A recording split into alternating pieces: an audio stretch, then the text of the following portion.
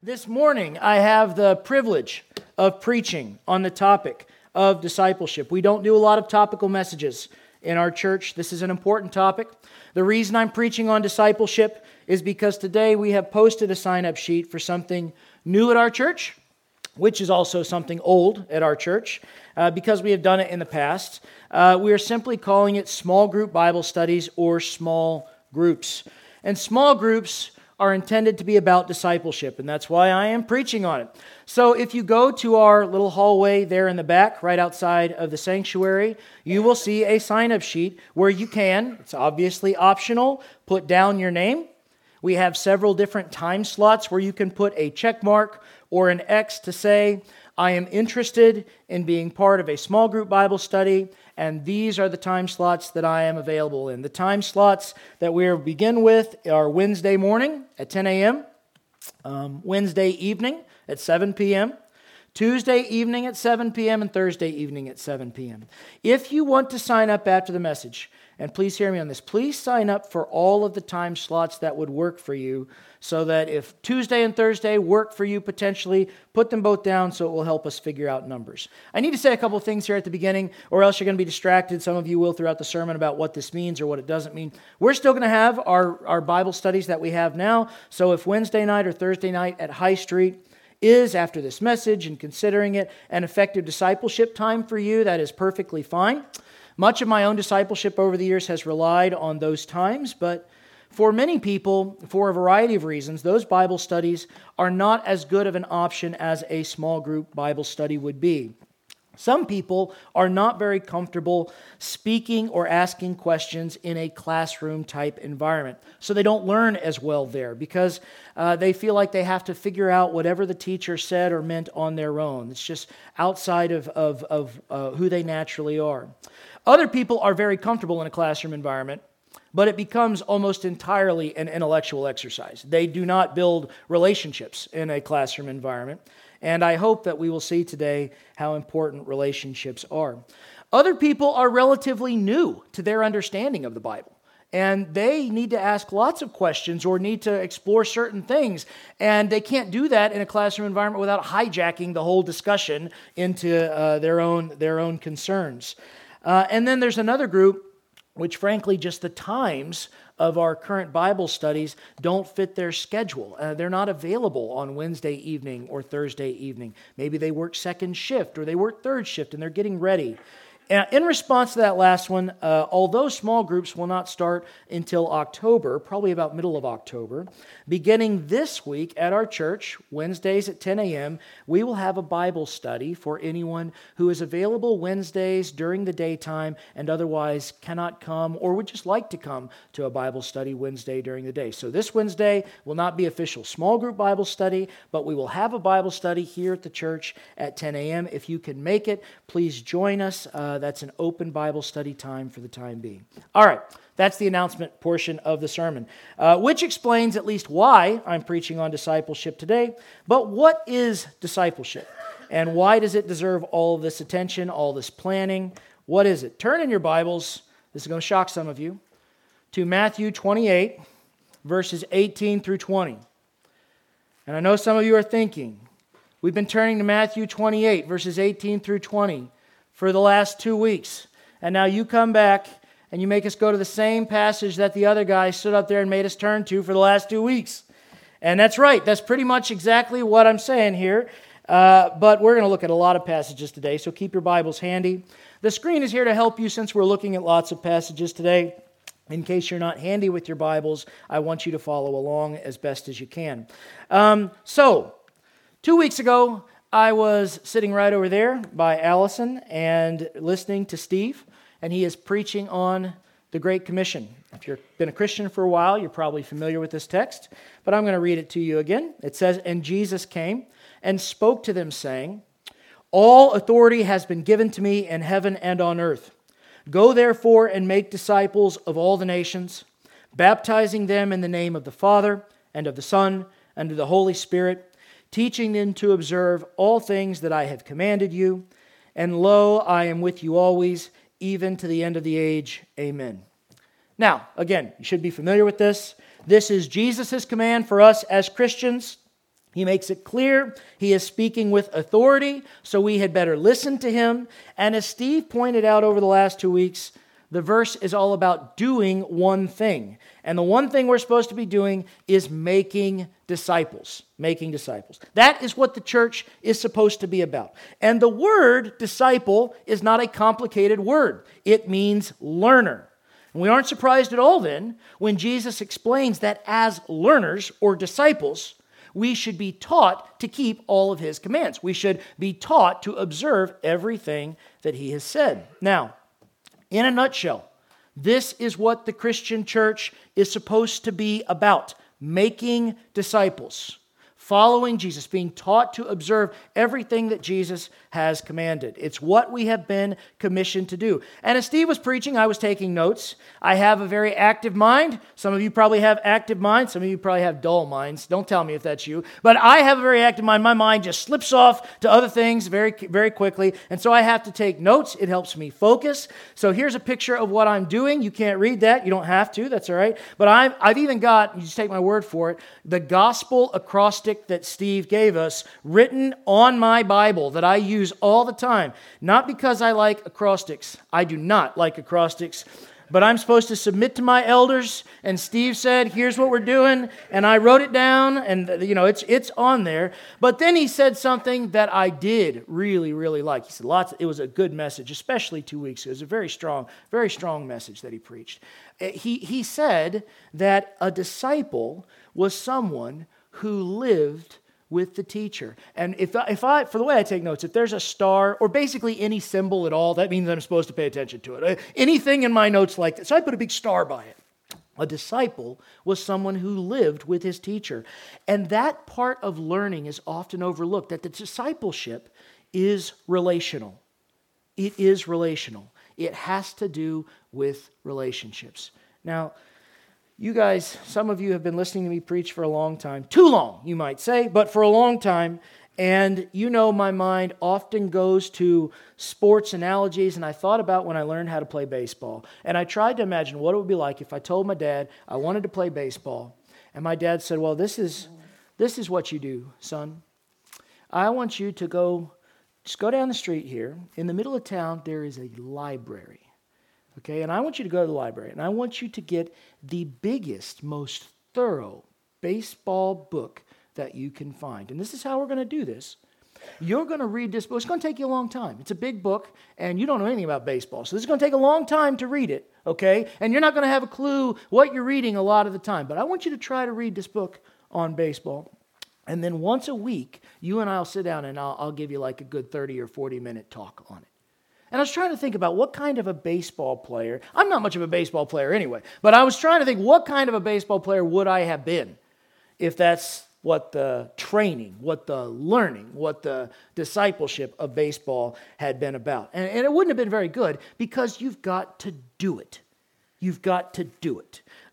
There is a community element to learning how to do most important things, and some not so important things, like baseball. You have to have someone to throw the ball to you. You have to have someone to throw it back to. You have to have someone to pitch to. You have to have someone to be patient with you. And then you think, well, I could find a way to simulate that all by myself. Yeah, well, let me tell you what happened. They'd start playing baseball, and you'd throw it to the wrong base because no one in the community ever told you, hey, dummy, this is not the time to throw it to that base. I mean, you learn how to do these things in community. And if we as Christians ignore the obvious and persistent call of Scripture to learn, to observe all of Jesus' instructions in the community of God's people, then we might be pretty good at one or two things. If you decide I'm going to learn baseball all by myself, you could put a target outside and go throw at it, and you might get pretty good at that. But that's not baseball. And I think a lot of Christians, they might get good at, they might really have some levels of expertise. Yeah, I really know that part well. But that's not the fullness of Christianity. And we need to ask ourselves, what is God's purpose in our lives? Now, you could turn here, but I'll put it up on the screen for you. What is God's purpose? Romans 8:29 says this. God has chosen us. For whom he foreknew, he also predestined. That is the choosing of God. God has chosen us to be conformed to the image of his Son. Brothers and sisters, I don't know about you, but that is a high calling. God has chosen us to be conformed. That's not like saying I want to play baseball. That's like saying I'm going to play baseball and I feel called to be the very best baseball player who has ever walked the face of God's planet. I mean, that's like I want to be Babe Ruth. I want to be Hank Aaron. This is who I am called to be, the very best of the best. And I'm thinking through this and I'm thinking, what a calling this is. This can't possibly be God's purpose for all of us. But it is. Here's another passage. This is from Ephesians 4. This is talking about God's plan for us to grow to maturity in the church, by the way. And it says we're going to grow until we all come to unity of the faith, of the knowledge of the Son of God, to a perfect man, to the measure of the stature of the fullness of Christ. I have a long way to go. I have a long way to go. This is our calling. Now, so our God who saved us, who sent His only begotten Son into the world to live as a man, to live a sinless life, to suffer for you, to die on the cross for you, to pay the price of your sin for you, in order to adopt you into His family and give you new life. Our God is calling us to something. And this something that He's calling us to is to learn how to become like Jesus. That is relational. Think about when Jesus called the 12 disciples. You probably know some of these stories, or at least the basics of them. He didn't walk up and say to Peter, here's Peter and he's fishing, and he's beside the Sea of Galilee, and he's, working on his, whatever fishermen did back then. He's doing fishing stuff. And Jesus walks up and he says, "Come and follow me." And Peter's like, "Okay." And Jesus is like, "Okay, now this is what I mean by that. Here's this book. Okay, here's a book. And I want you to take this, and I want you to read this, Peter, and then we're going to meet right here by the sea. We'll just do it, let's say, once every 7 days.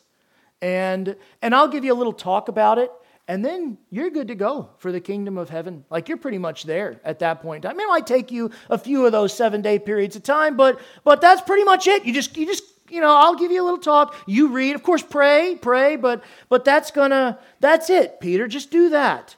That's not how Jesus called Peter. He called Peter into a relationship with Himself. Peter, James, John, Andrew. Peter, James, and John, they understood that following Jesus meant this fishing stuff is going to get set aside. Matthew knew when Jesus called him that his days of doing the Roman bidding, that was done. This was finished, because they understood what a disciple was in the vernacular of the day. It wasn't somebody who sat in a classroom or who heard a talk. It was somebody who joined a teacher, who lived a life in relationship with other people, and they got up and they had to follow Jesus. They anticipated that following Jesus would require the kind of learning that meant a close personal relationship. What they may not have known at the time, think about this. What they may not have known is that Jesus was calling them into a relationship with each other as well. And I want to make this point to you. I could go to any number of the letters of the apostles in the New Testament. I'm just going to go to 1 John. I'm just going to go to John, chapter 17, verse 20. This is Jesus praying for His disciples. This is at the end of His ministry. And as He's praying for His disciples, He pivots and He begins to pray for all of us.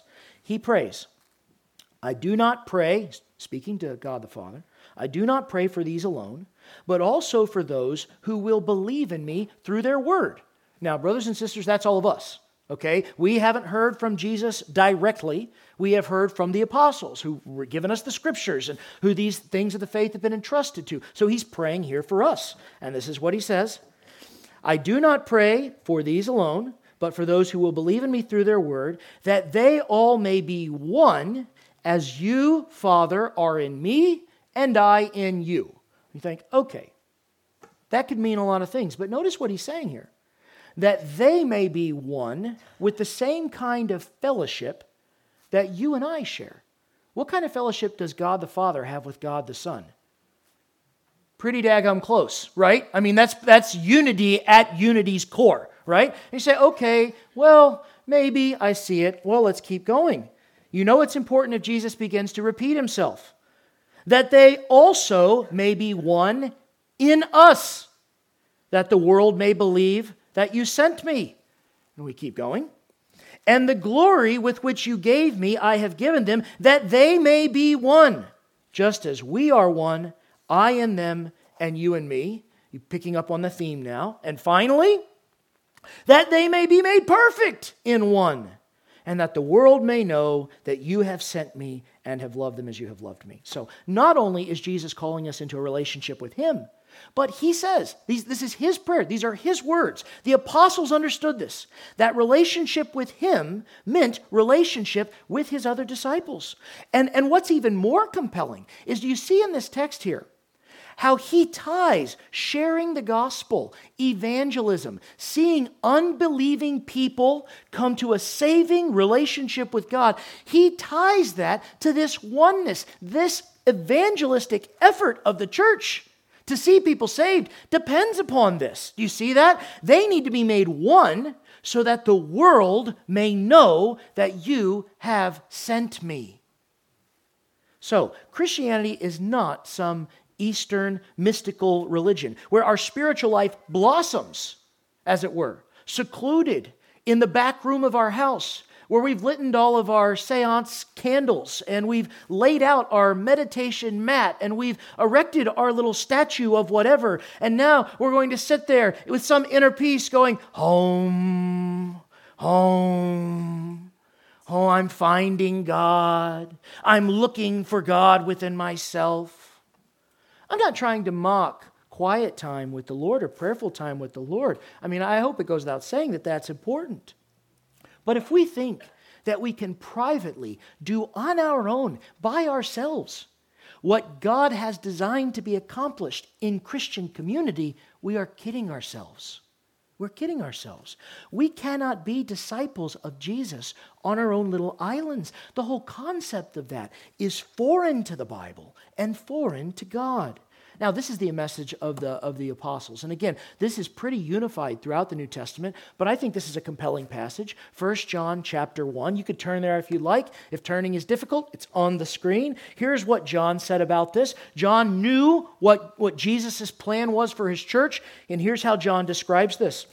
He says, "This is the message which we have heard from him and declared to you." We've heard this from Jesus. John's an apostle. He's being sent from Jesus.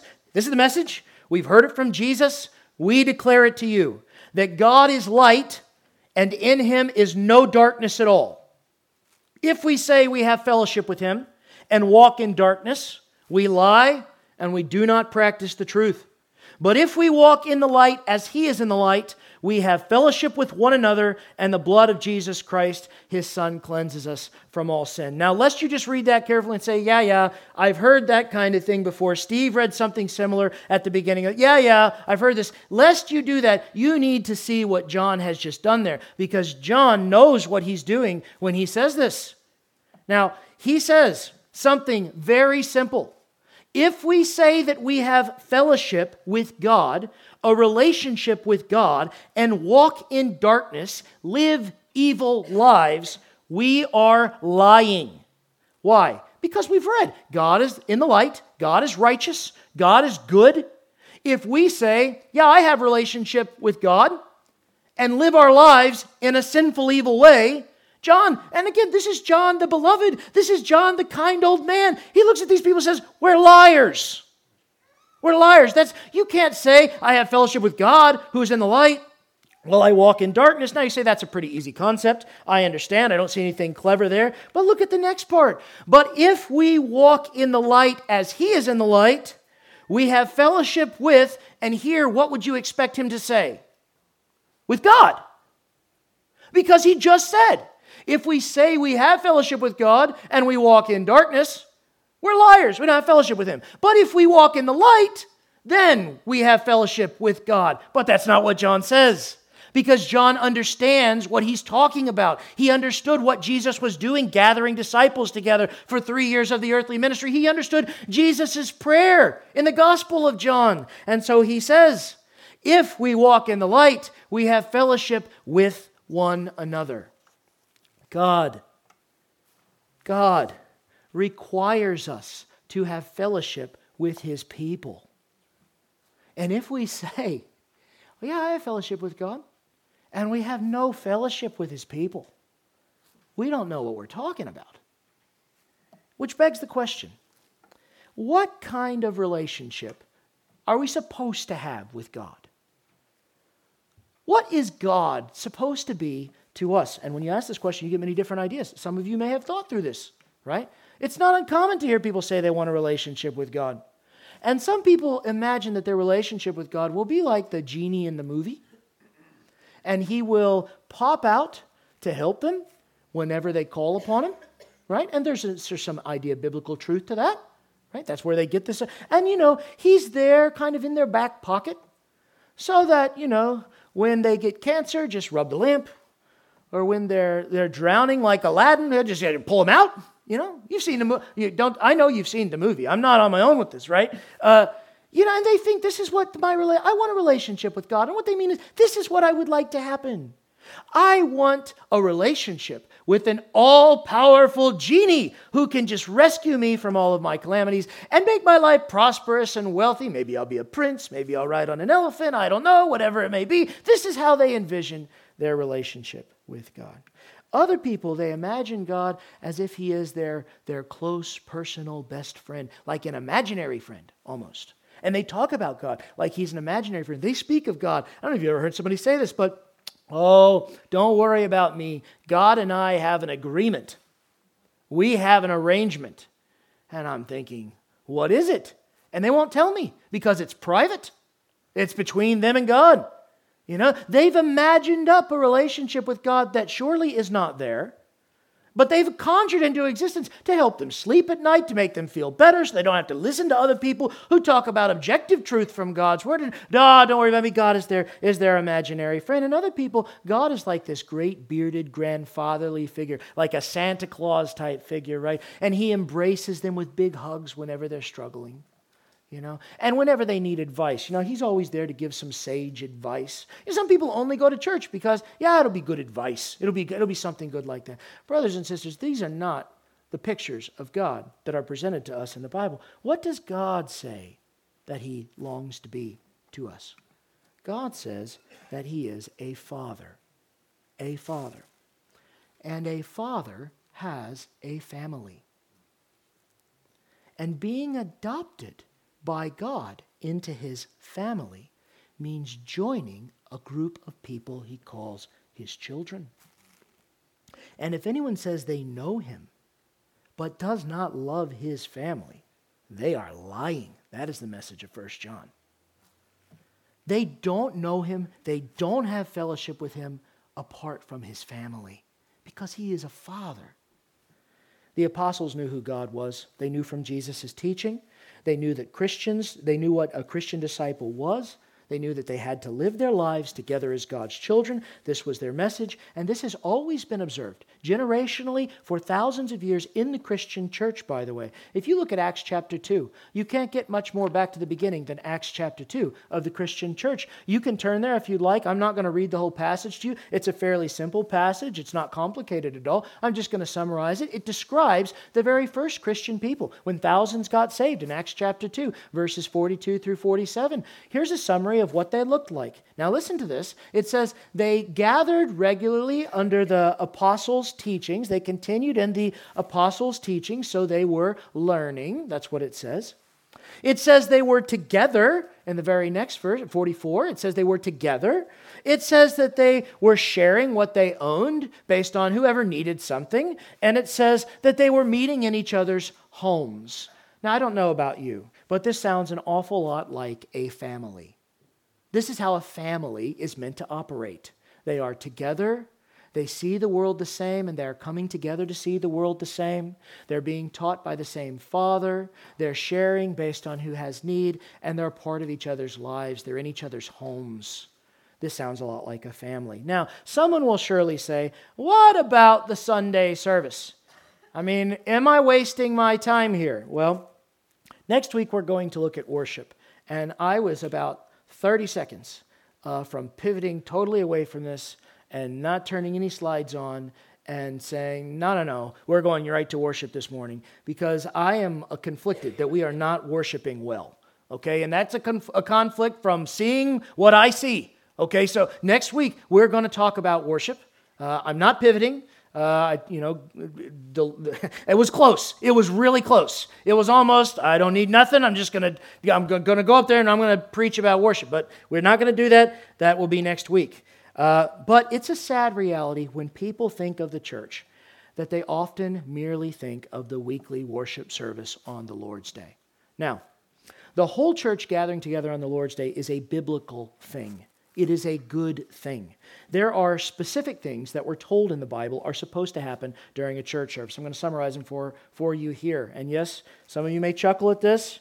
There's supposed to be greeting and hospitality without partiality. I'll come back to that in a second. I have done long rants on why the Bible says, in 7 different places, by the way, that we should be greeting people with the holy kiss. Not going to institute that this morning, okay? Not going to start, Marty Tim's often greeting people back there. Brothers, this is on you too. You guys just put in some breath mints and... But what is this all about? What is this holy kissing thing on about? And we can argue culture to culture. Yes, I get it. But the idea is when people come into a church service, they're supposed to be met with a hospitality that the rest of the world does not regularly extend to them. It's supposed to be like a family. Truthfully, I don't kiss very many people, okay? And I don't blame you if you just try to run if I try to kiss you, right? But the people that I kiss are people in my family, all right? And by the way, this hospitality, this greeting, is supposed to be without partiality. It's not just the people that we get along well with. No, it's not just the people who have a lot in common with us. We're supposed to be hospitable and greeting to all people. Why? Because they've earned it? No. Because we have a Father, and these are His children. That's why. All right? What else is supposed to be happening? Well, there's supposed to be psalms, hymns, spiritual songs, prayer, the sacraments. We observe the Lord's Supper. We baptize. All of these things take place in the full gathering of God's people. Jesus, I don't know if you know this, but He sang with His disciples. He did. Biblical record of this. When Jesus sang with His disciples, I don't have any evidence of this, so you can throw this out the window if you want. But I don't think that He would have been okay with Peter leaning up against the side wall, just kind of mumbling to himself. That doesn't seem to be the relationship Jesus had with Peter. I think Jesus would have looked straight at Peter and said, "Hey, buddy, when we sing, we're going to sing." And I don't think Peter had a problem with it, just to be clear. But they sang. They sang. Why? Because they had these beautiful voices. It was like listening to a men's choir. I don't think so. And I'm singing up there in choir. It ain't like listening to the angels in heaven, that's for sure, okay? I get it, all right? They sang. Why? Because they're glorifying God. Because it's not about them and how they look and how they sound or even how they feel. They're coming before God. And so they're going to sing. They're going to glorify God in accordance with His Word. Casey encouraged us with his scripture reading this morning there. But more than that, and perhaps some of you will appreciate this, we have an awful lot about what the teaching is supposed to be like in the church when we gather together on the Lord's Day. And some of you, I've got great news for you. Did you know 1 Corinthians 14, it limits how long the sermon's supposed to go on? Did you know that? And you're probably thinking, I have been waiting for that passage to be taught faithfully for a long time. But it does. It says it can't go on for an ever and ever. Now, the bad news is it says at most 2 or 3 people should speak. So when I'm done, we'll give Steve about 45 minutes, and then if Justin has something he wants to come up and go on, then you guys can get out of here. But it does. It provides order, and it says, look, you guys have these, Paul's telling the Corinthians, you have these church services, 2 or 3 people speak at most, and everybody else needs to sit down and be quiet and listen, right? Now, folks, the concept of a church service on Sunday, on the Lord's Day, is not strange to the Bible. But there is no way that a church service in and of itself can be the fullness of Christian discipleship. It cannot be that. It was never intended to be that. It is a time of gathered worship before God, but it cannot be the whole thing. It cannot be. A Sunday service should be meaningful, and here's the key, for the spiritual person. It is an essential part of discipleship. It's not a sideshow. It's essential for Christian discipleship. But the public assembly of the church on Sunday was not and is not designed to be the fullness of Christian discipleship. Remember, this is relational. There is no way around that. Unless you find yourself sitting there trying to figure it out, you should not be trying to figure out a way around that. It is designed to be relational for your good, for the good of the body of Christ. And do you know what happens? Now, this is what I have observed. You can judge whether or not it's reasonable.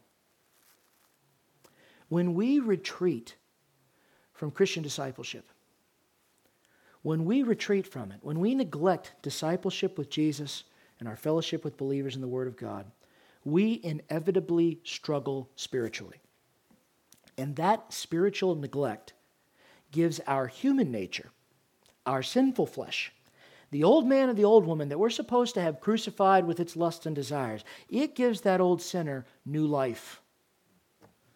And we become hard-hearted and insensitive to the things of God, so that when we do gather together on the Lord's Day, we are not prepared to meet with God.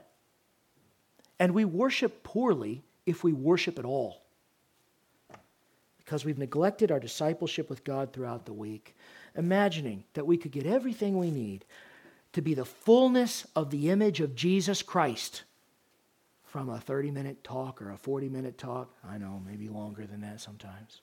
Once every 7 days. That's absurd. That's absurd. I want you to be face-to-face with the absurdity of that. Now, I could say a lot more. I won't, because I've already mentioned how long sermons should be several times. But instead, I want to give you some examples this morning. Some things to think about, just a few in closing here. We're almost done. It'll be one of the shortest sermons I've ever preached, okay? But a few things about discipleship to consider, all right? Here are examples of what we learn through good Christian discipleship with God's people that we cannot learn in a Sunday service, okay? Number one, discipleship is essential because it teaches us how to forgive. Now, Jesus could have given a book to his disciples about forgiveness, and in fact, you could argue he has, or about anger or bitterness or reconciling with other people, but he did not give them a book. He spent time with them. And he taught them. And he reasoned with them by way of parables. And when he saw his disciples, how many times in the Gospels do you read, and they were walking along, and Jesus heard part of their conversation, and he jumps in. He spent time and he reasoned with them. He dealt with their heart, and he did this over the course of years. And when it came time, he told them, if you do not forgive your brother, then you will not have forgiveness from God. That's not something you can learn just by reading it. You have to experience that. You cannot learn to reconcile by hearing about it from a sermon. It must be accompanied by the doing, like baseball, like football, like whatever else. You have to do it. You can't just get it from reading a book. You may avoid conflicts with brothers and sisters in Christ by withdrawing from discipleship, but that's not God's will for your life. That ain't it. God's will is for you to love and serve and support the Christian family that belongs to Him. And when you are sinned against by them, which you inevitably will be, to forgive them as God has forgiven you in Christ Jesus. Discipleship is essential because it teaches us how to do family. Do you realize how little the Bible says directly to how to be a mother or a father or a grandfather or a grandmother? Do you realize how little it says directly to that relationship? There is no way you can possibly figure out how to be the man or the woman of God that you're supposed to be in your family apart from Christian discipleship, from learning relationally with other believers. You can't get that by sitting in a pew. You have to know other Christian people who love you, who will listen to you, who will pray for you, and who will keep watch over your soul. Who will look into God's Word with you and help you bear the burdens, mourn the sorrows, celebrate the joys of family. There's a whole portion of the Scripture where it talks about older men teaching younger men and older women working with younger women. What does he go on about that? I thought, can't we just read the Bible, get all the instructions, and be good? No, because the Bible gives us the wisdom of God thoroughly and completely, but it must be applied. And how are we going to apply it? Unless we're in discipleship, this learning relationship with God and His people. It's not going to happen on a Sunday morning. It takes regular Christian fellowship and discipleship. It teaches us about envy and covetousness. How are you going to learn to deal with the inward sins of the heart that we express towards other people if we have no Christian family regularly a part of our lives to challenge us when those things inevitably begin to spill out of us? Brothers and sisters, I still have to wrestle with all of these things. Envy, lust, covetousness. I pray through these things. I'm putting Bible verses in front of my face. I'm speaking with brothers and sisters in Christ about them. How are we supposed to deal with these things, right? Look, if reading in the Scripture where it says, "Thou shalt not do this," if that were enough to affect the kind of transformation in our lives, to conform us to the image of Jesus, then why do we need Jesus on the cross in the first place? If the command were enough to bring about the change, then why is the Lord Jesus going to the cross, and why are we being filled with His Spirit, and why are we being made disciples? Just read it and do it. Piece of cake, right? But those of us who have been Christians for a long time know that it's not that simple. Paul knows it's not that simple. That which I wish not to do is that which I find myself doing. I mean, he speaks to it, doesn't he? There are a litany of Christian difficulties that we have dealing with inward sin. How are we going to deal with those things on an island by ourselves, where half the time we don't even realize we're being carried away in them until it's too late? We've already done some sort of damage to our relationships and the people around us. You know what? It is a good Christian friend who looks to his brother or sister and says, "Man, I got to tell you, that doesn't sound good. What you just said there doesn't sound right. You got to be careful." That is a faithful friend. Finally, most importantly, discipleship teaches us how to love. Now, this is where we're going to close this, all right? But we're not closing now, so you still got to pay attention. To understand the love of Jesus, we must learn to love those who we are not attracted to naturally. We have to learn to love those, and you guys know who these people are in your life. It'll be different from person to person. Whose personalities clash with ours. Whose ideologies, whose way of seeing the practical things of life are not the way we see things in this life. Who approach life in a seemingly different way. We have to learn to love those who offend us. We have to learn to love those who we do not find interesting. People who just in our sinful flesh, this is boring. This conversation is not my cup of tea. Oh yeah, you want to keep talking about the comic books? Okay, yes. Really interesting. So then they get like a ring or something? You know what I'm talking about. We have to learn to love people that we're not walking up to and starting a great friendship with on our own. We have to learn to love those who are limited in their own ability to love us back. You cannot get that from a Sunday sermon. This is my best shot at it. It's not going to work in and of itself. You have to experience that in Christian fellowship and discipleship. Now, there are lots of things I could say about this, all right? But I want to bring you to a passage here. 1 John 4:8 through 11. You can turn there if you'd like. If not, I'll put it up here if it's going to take you a while. But again, John is so clever in his writing about these things. We're going to close here. I know it's getting a little warm. A little hot, getting a little long. Focus. Here's John. He who does not love does not know God. Again, I love it when people think of John as this sweet old guy because he says some bold things. I guess when you're old you can do that, you know. He who does not love does not know God, for God is love. That's pretty simple, right? God is love. Our oneness with God should produce love in our lives. Not a complicated idea. In this is the love of God. In this is the love of God was manifested toward us, that God has sent His only begotten Son into the world that we might live through Him. All right, this is the gospel. We know this. There's nothing new here. God has shown His love by sending Jesus to save us, to give us eternal life. All right. In this is love. and I almost get the feeling as you read this, that John has dealt with people who would describe Christian love in very different terms from how it should be understood. Because he continues to say, no. This is love. In this is love. In this is love, not that we loved God, but that He loved us and sent His Son to be the propitiation for our sins. Okay, now what John is saying is that our idea of what it means to love may not be what God means when He speaks of love.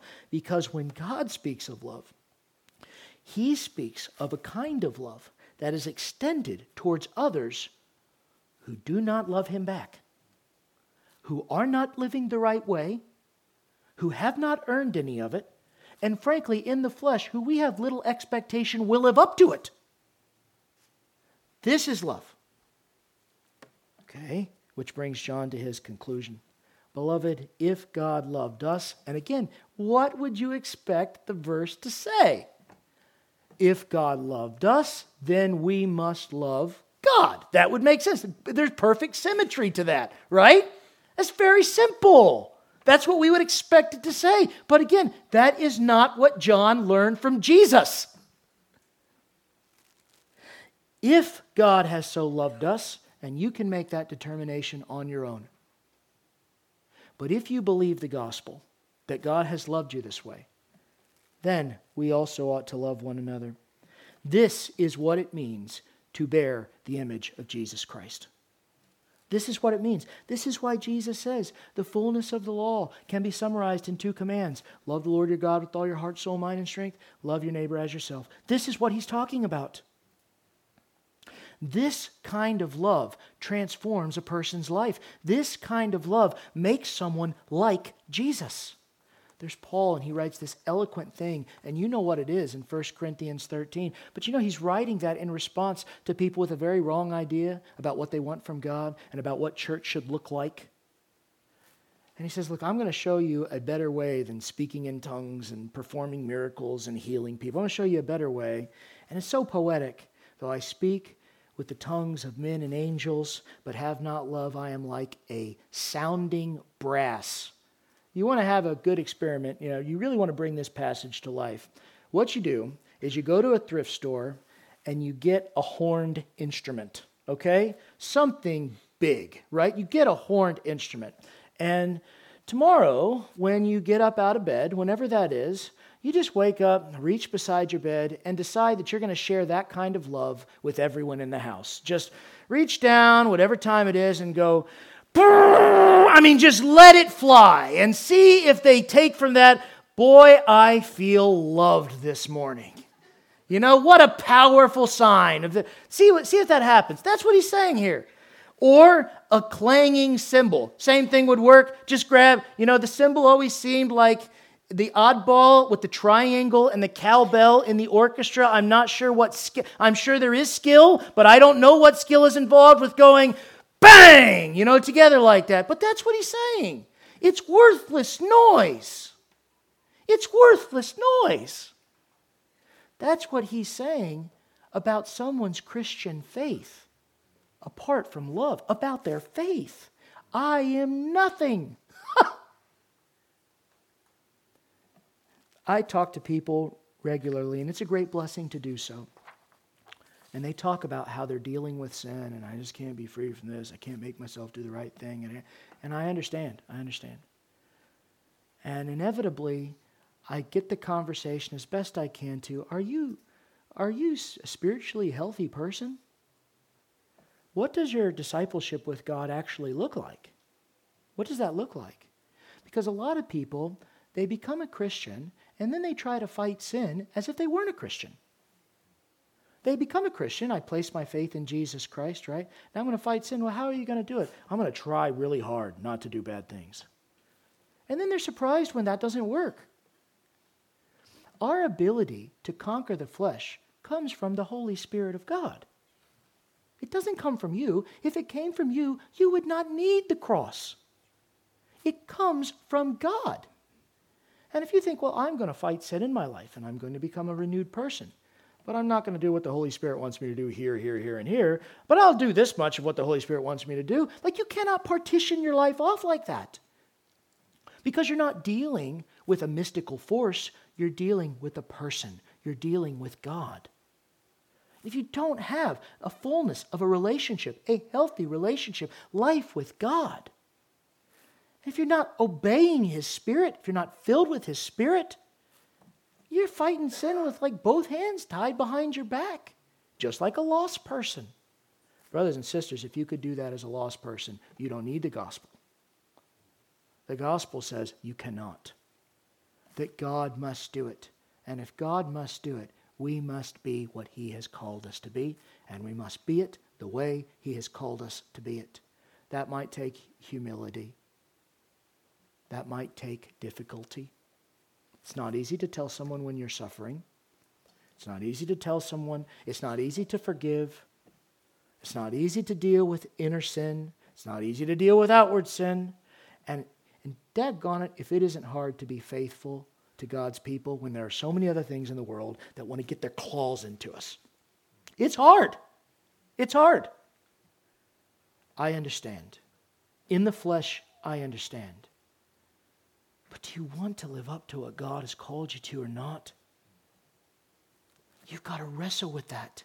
He has called you to something great, something powerful, and something real. It's not imaginary, it's real.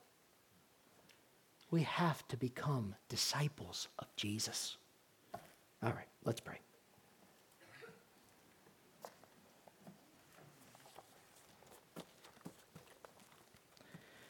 Father, now I pray for your people here. I pray that we will honor you with our lives,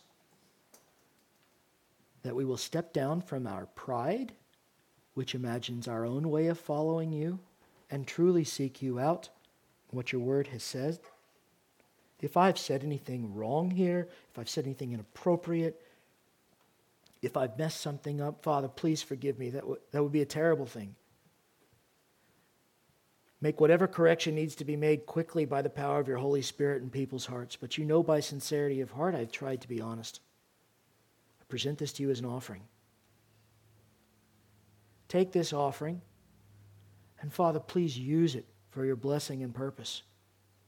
And I don't mean anything about the money that we put in plates. Take this offering of worship to you that we presented this morning, this time in your word, and use this for your kingdom's sake in the lives of your people. Father, please do this.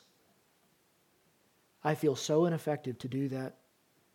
That's not my job, I know, yet with all my heart I want to, but you, Father, can work in people's lives. You are powerful. You are almighty. You are the King of kings and the Lord of lords. Thank you for what you've blessed us with in Christ. Help us to commit ourselves to Him. It's in Jesus' name that I pray. Amen.